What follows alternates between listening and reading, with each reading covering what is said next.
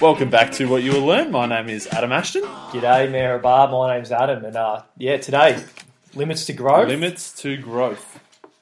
So the 30-year update. So this book was written 1972. Yeah, the first one. So they made all these predictions about the environment and the way our economy works and relates to our environment, and obviously the limits to the growth of the economy and what we're in for. And then there was an update about 10 years ago. Yeah.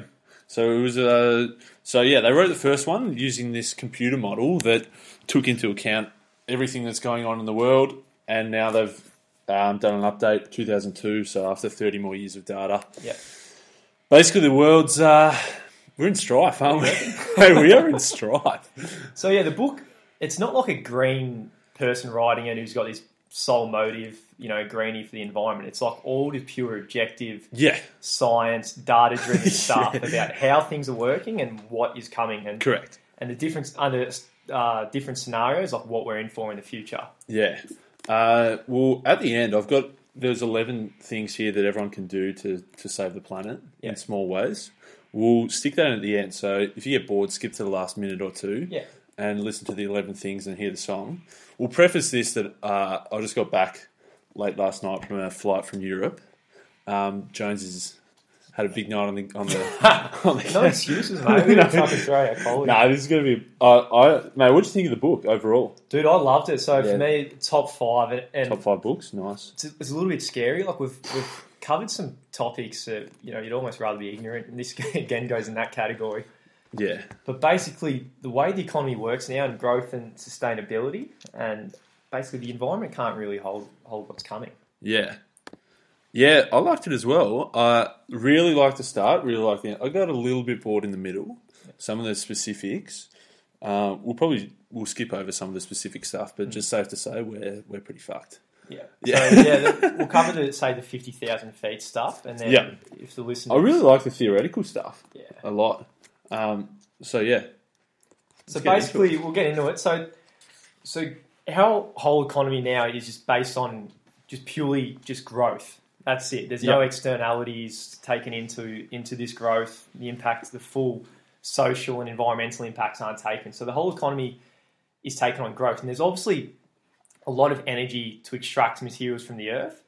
And when we first started doing this, it was real easy. It was like taking a low-picking fruit kind of thing. But now as we extract more and more, it actually takes more energy to find the materials and find this stuff, and say more energy to sort it out to get what we want. Yeah. So there's more energy put into the discovery and production side, and as we keep putting more energy into that, there is less power in the actual economy, and that's one of the ways we get fucked. And it's kind of we do. It's kind of common sense, but we don't really realise it. Like using non-renewable resources is going to have a clash with exponential growth. It's inevitable. Yeah.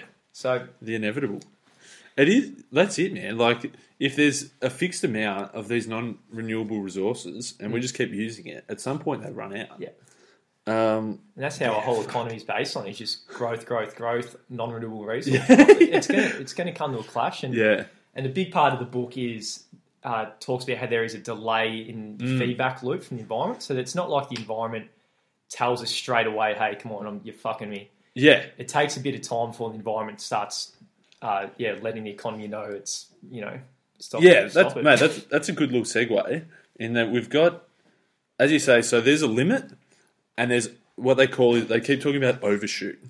So basically there's three things. So we've got this rapid growth and acceleration and change is one thing. The next ingredient is like there's a limit or a barrier where it's not safe to go beyond that. And thirdly, there's a delay or a mistake in either our perception of where we're at or the responses to those changes. So basically there's growth, physical growth, financial growth, psychological, organizational. There's all these things are growing, but there's limits of these. There's fixed limits of how much stuff there is, time. There might be even biological, political, psychological limits. And then there's delays in recognizing when we've gone past these limits. So maybe we're not paying attention to the right stuff. We've got faulty data. There's delays in the info. Our responses might be slow. There might be bureaucracy holding up the whole thing. And basically we can just, if we go beyond these limits, we're fucked. Yeah. Which is where we're headed. Yeah, exactly. Well, hopefully not, but hopefully that's the question: is how much are we going to overshoot? Yeah, and then it's either from there we overshoot and then we oscillate to a sustainable approach, Yeah. or if we overshoot too far, it's kind of like they use the reference of a bubble, like an economic bubble. If you go way too high, there will be an absolute collapse and everything just falls off. Yeah. Did you like the windshield metaphor? Give it to me, mate. So an example of this overshoot is, so say if you're driving your car, I'm driving my car and I've got my eyes blindfolded and Ashton's sitting next to me. So one option is, say if I didn't have the blindfold on and then I saw the red light coming, I'd just stop in time and that's fine. But if you put a blindfold on me and Ashton says, hey, mate, there's a red light coming, there's all of a sudden a little bit of a delay and I overshoot the red light a little bit. However, if Adam Ashton is telling me, lying and saying, no, there's no problem, no red light coming, just keep going, fuck yeah, go straight ahead, and then the ground's icy, it's going to take a lot longer with this ignorance for us to realise we've overshot the red light. And this is the analogy for what we're doing with the economy. We've got to just stop being ignorant, otherwise we're going to be fucking way too far ahead before we can actually do stuff about it. I'm going to hit you with a few quotes from the book. Well, first of the book says, physical growth on a finite planet must eventually end. And another one from the U Thant. I'm probably pronouncing that wrong. He was the Secretary General of the UN. And in one of the big reports to the United Nations, he said, human beings and the natural world are on a collision course. So it's he was definitely a big believer in these guys who wrote this book. And it's not good, is it? Nah. Things need to change, definitely. Yeah. What do you want to get into? Do you want to talk about some of the theory and stuff behind it? Yeah, so Exponential growth? What we're saying might seem a little bit airy and fairy, but the book is purely just a lot of scientific data and facts, and we're just like saying the outcomes of it. Yeah. So, should we get into sources and sinks? Let me have a quick look. What have I got here? Yeah, I'll just go real quickly. Exponential growth is something, a real brief overview of exponential growth. It's just like the growth depends on what's already there. So, the example they use is like simple interest versus compound interest. At the start, they're pretty much the same, but over a longer period of time, there's a massive difference between the outcomes. So simple interest might be you have $100 and every year you get $10 interest. So you get 100, 110, 120, 130, and so on. Whereas compound might be you get 10% of what's there. So the first year you get 10, you're up to 110, and then you get $11 interest, so to 121. Yep. So at the start, that $1 difference is nothing, but over the long term, it's a lot. So they're saying we're on this exponential growth pattern, and at the start, it seems like nothing, but the further and further you go along this exponential growth, it starts to get really obvious, and the difference is really massive. Mate, I don't know a whole lot about sources and sinks, so take over, mate. So for me, this is very related to growth. So basically, there's sources. So you get your material from a source. Say you mine the ore out of the ground or whatever. Yep. You produce it. It has its life cycle, and then you dispose of it somewhere. So the two things that are limited are the sources and the sinks for the non-renewable resources. So obviously you can only take so much from the earth, and then there's also so much landfill space for toxic waste and all that. So for the case for, say, CO2 emissions, you burn coal, you take a certain amount, and then the sink would be the atmosphere. The atmosphere can only absorb so much. So exponential growth in the middle. So they're the two things that are going to stop us, either the source of the material or where we dispose of it. Mm-hmm. And those things are filling up. So that's where our issue is, basically. So if you can't recycle it or anything like that, then it just goes into the sink. Yeah, for sure. And so some of those sinks are like water, so like water pollution, air pollution. So there's some of the sinks you're referring to, yeah? Yeah. And then some of the sources are like non-renewable resources like fossil fuels, but then there's even some renewable things like food, land, soil that are sources that are limited. So topsoil is a pretty scary one. There's data to say that topsoil is being lost 16 to 300 times faster than it can be replaced. Yeah, and with the Earth growing, or the world's population growing and everything, there's only the source of agriculture. There's only so much of that as well. Yeah. So some of these limited things, like as you're saying, even though we're trying to make more. We talked about it last episode, Cowspiracy. Yeah. They're knocking down forests to make more agricultural land, but it's not even the quantity as much as the quality. So you're saying the topsoil's it's disappearing, and that's where all the good shit is. That's where you grow your good food. So the yields from each each area of land are getting reduced. Yeah. And so they say that people aren't hungry because there's not enough food, but they're hungry because they can't afford to buy that food. And because our efficiency is going down, prices are going up, and that's where poverty is coming into it. So yeah, another few sources is like the rate at which we're pumping groundwater. Yeah. I think one of perhaps the biggest one that goes unrecognised a bit is like global oil production. Like our whole economy runs on oil. Oil is basically everything in the economy, and that's a finite resource. Oh yeah. So as soon as the discovery, what happens when it runs out?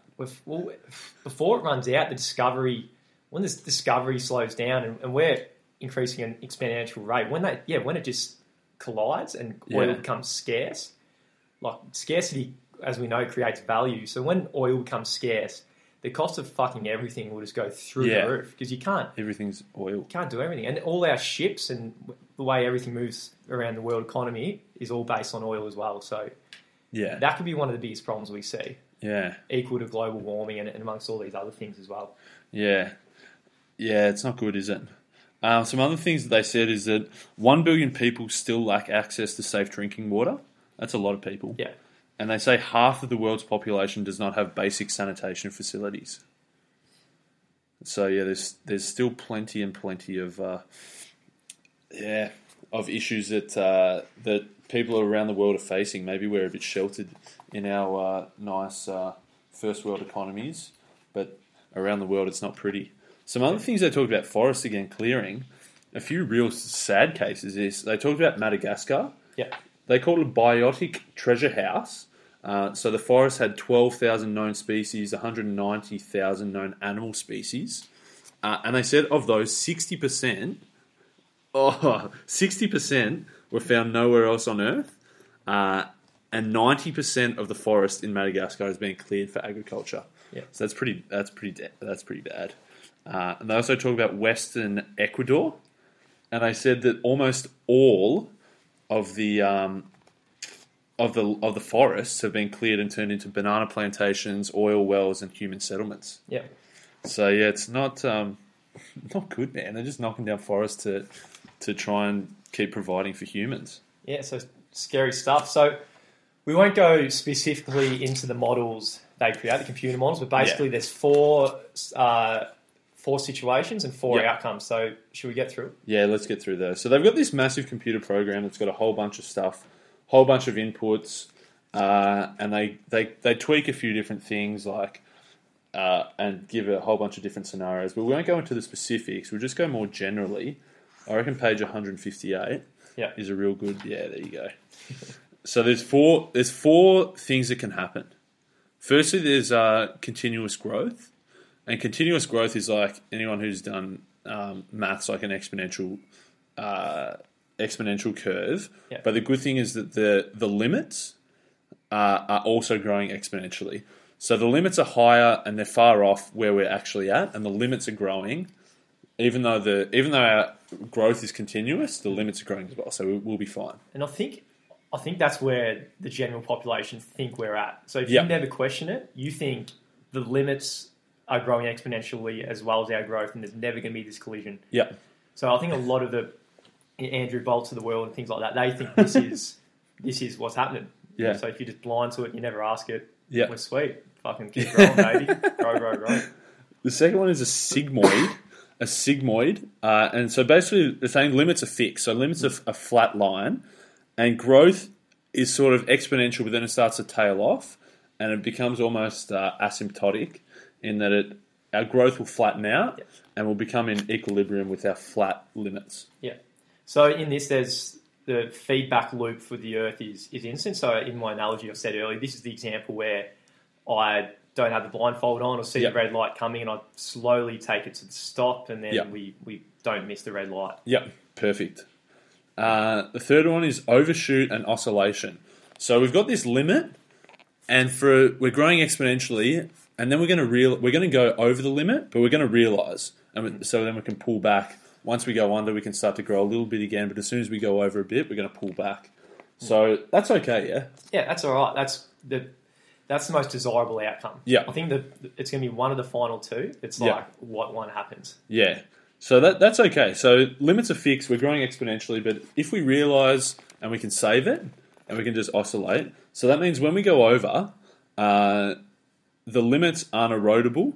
It means if we recover quickly from this, we're okay. Yeah, and that's going to take a huge world effort and a huge transition, and everyone's going to have to change their goals, and it might take a bit of world pain for us to get to the point where, because a lot of the time, pain is necessary to like have the change that maybe the world needs to see. So maybe that in this scenario, this is what happens. Yeah, and that's as I said, that'll be good. The fourth one is not good.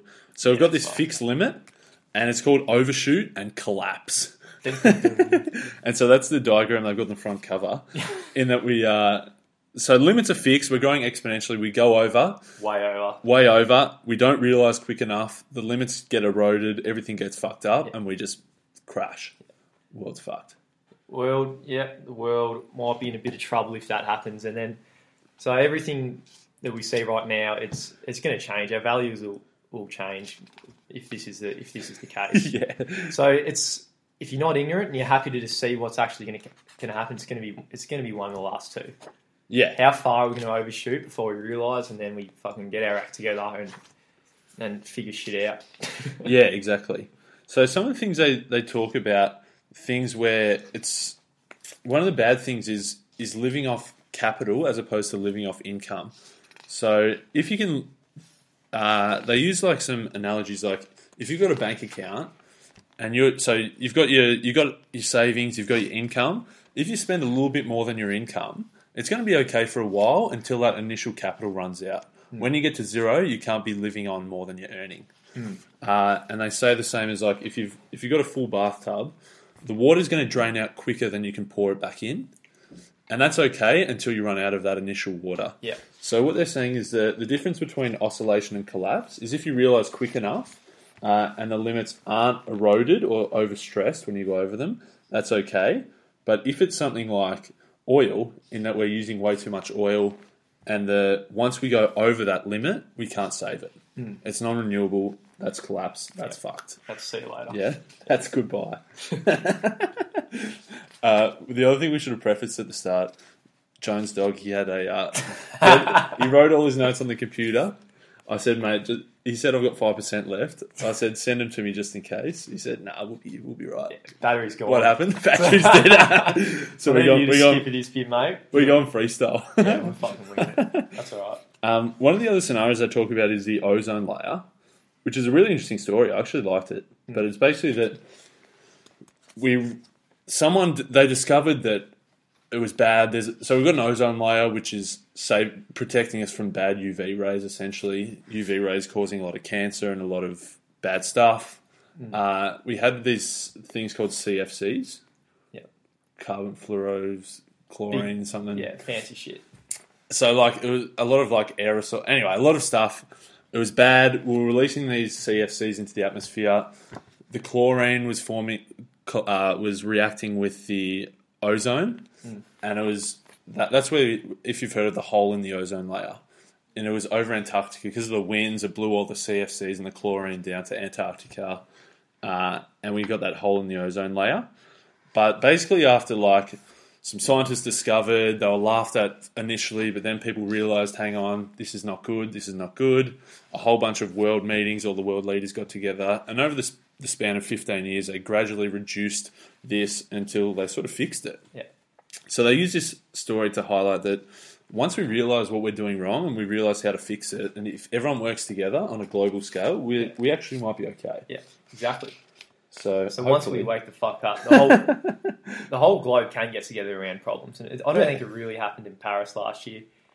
Unfortunately, there's a lot of like fancy talk, but there's not been real leadership. Maybe Australia a few years ago with the carbon pricing, which had a very negative response. Yeah, and then got shut down. But But yeah, so that's the kind of stuff we need. We definitely need to capture the externalities in the economy, the cost of the environment, and social costs as well.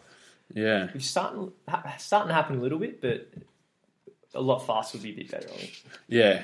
I've got another little thing here that they say, once the population and the economy have overshot the physical limit of Earth, there are only two ways back.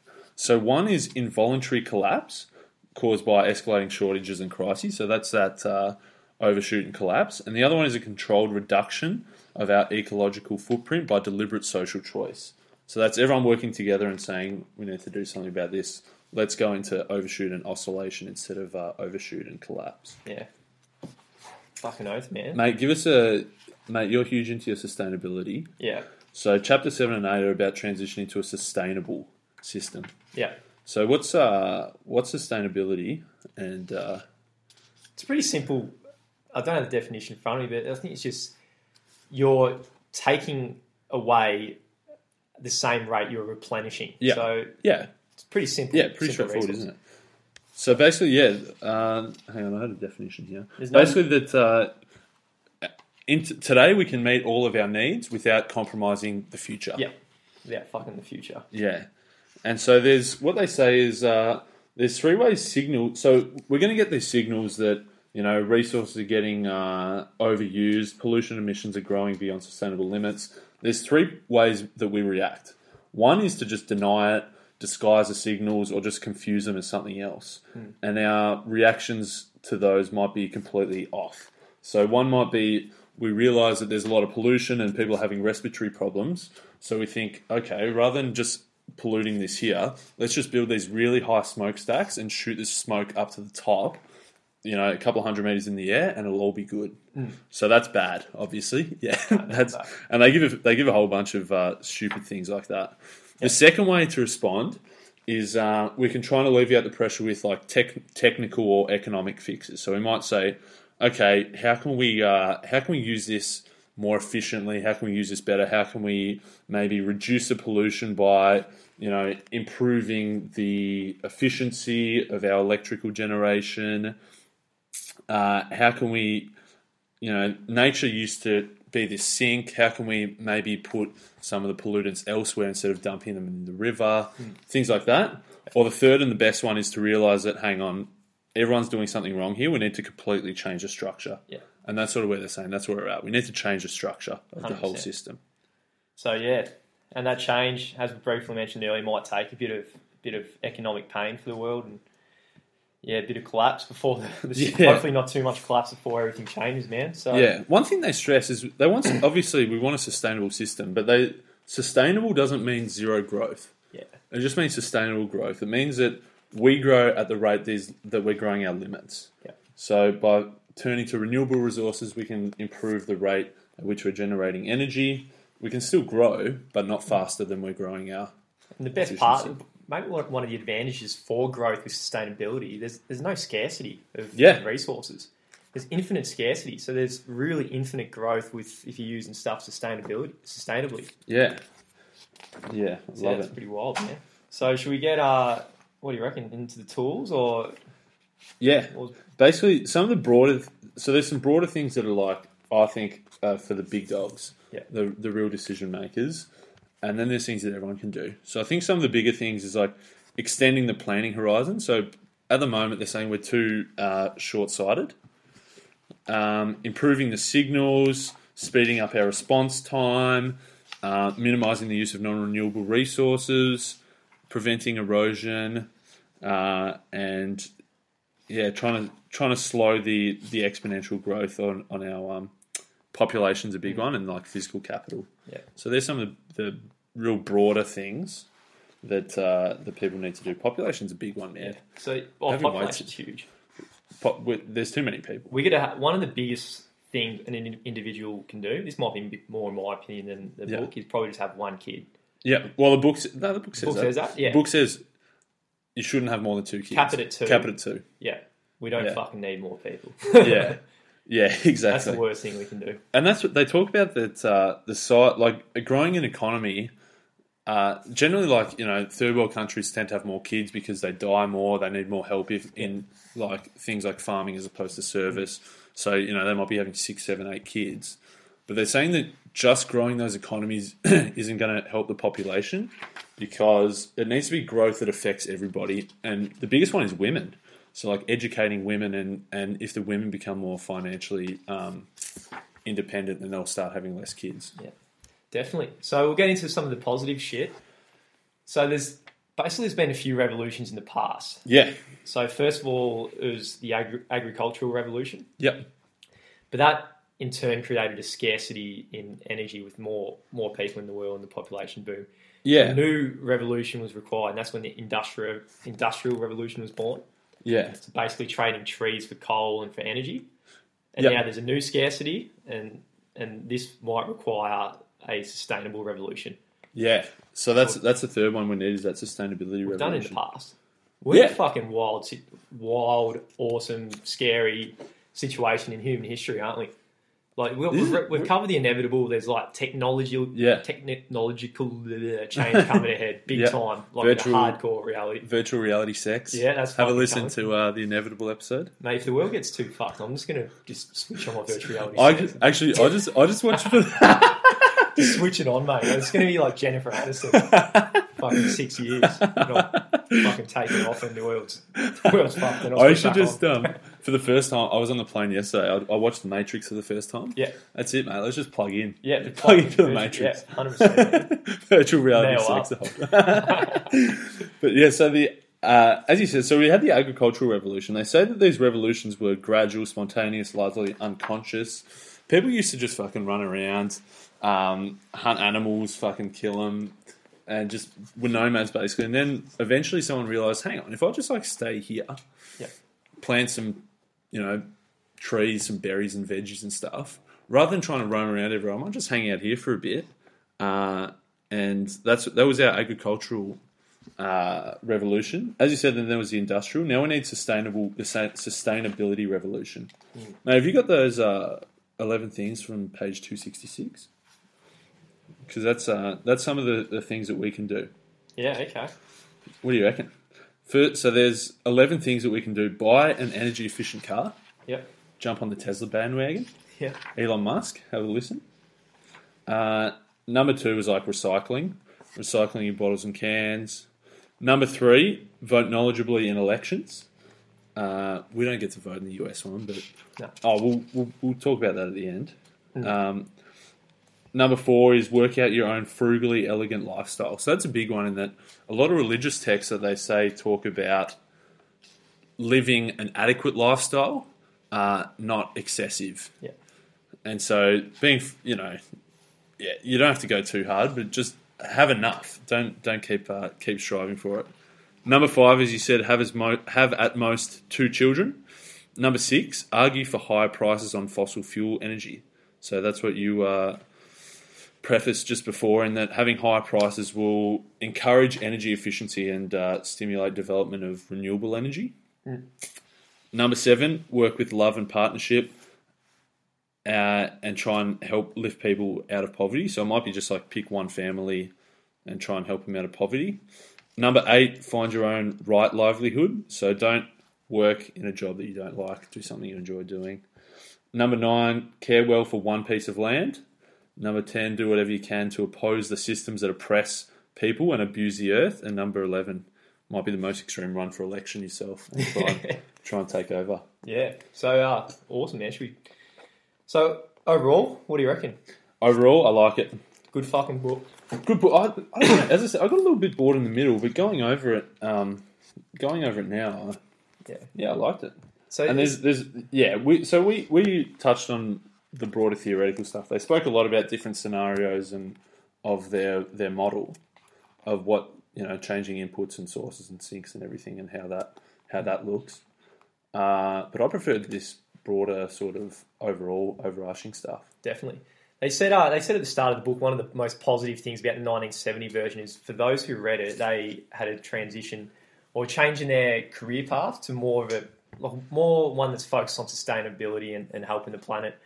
So that's probably where it had an impact on me the most, is because like I wanted to go in that way, but now it's like more like fuck. There's going to be huge opportunities if you work in the sustainability industry in the future. Oh, that probably will. It looks like that will be where the most scarcity will be in the future. With like, so people move from non-renewable resources to renewable resources. So if you get your skills in that area in the future, you're going to be fucking laughing. Yeah. Financially, you'll be helping the planet, and you'll be having a purposeful and awesome career. Yeah. So. Yep. It's one of the Is it worth a read? You said it was your top 5 books, yeah? Yeah, I loved it. Yep. Just what I learned from it. There's a little bit of fat in the book. Yeah. Like I didn't follow a lot of the models and stuff like that. It's a bit boring. The high level shit. Yeah. It's like you just realise something's going to happen. Exponential growth. The world's limited. The resources, the sources, limits there. There's limits to the sinks. It's just going to come fucking in our lifetime, and it might come hard. So yeah, I was a bit scared, man, going over this. It is a bit scary. Hopefully the people in control are looking after us, but I don't think they are they? Mate, back to the windshield analogy. They're not fucking saying either. They're just they're just growth. Mate, put on the accelerator, go through the red light, and there's fucking you have to go off a cliff. So we're gonna just take the blindfold off, I think. Take it off. That was intense, man. That was intense. We got through it. But mate, so we've done things like the inevitable, look into the future. We've done Cowspiracy, which was a bit out of my range. Yeah. This sustainability stuff is probably not.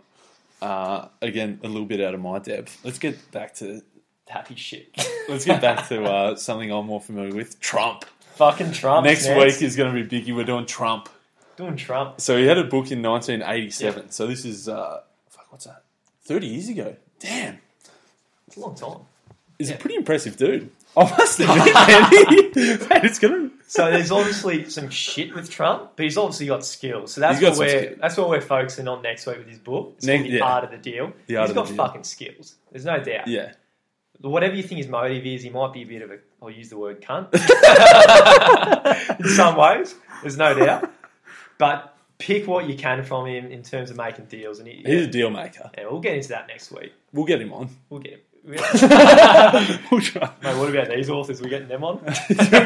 Jorgen Randers? I think you emailed one, didn't you? Yeah, I think she's dead though. Oh no! Shouldn't laugh.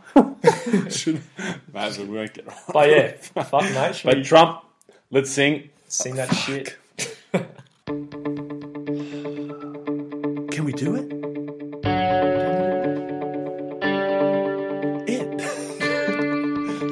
Stop the growth. There's growth, but there's limits. But the world economy relies on this growth. But there's limits. Where are the limits? In the sources and the sinks. The source?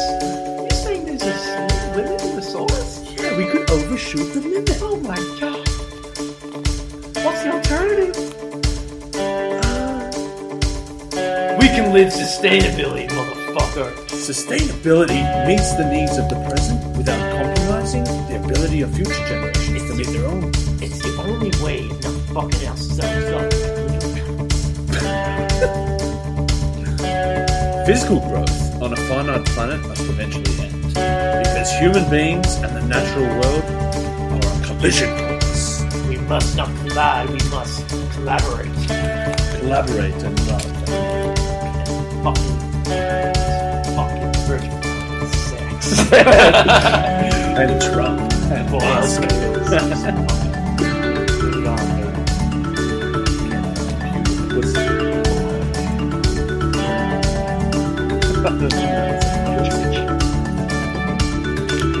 Continuous growth. Sing the way. Overshoot oscillation or overshoot and collapse.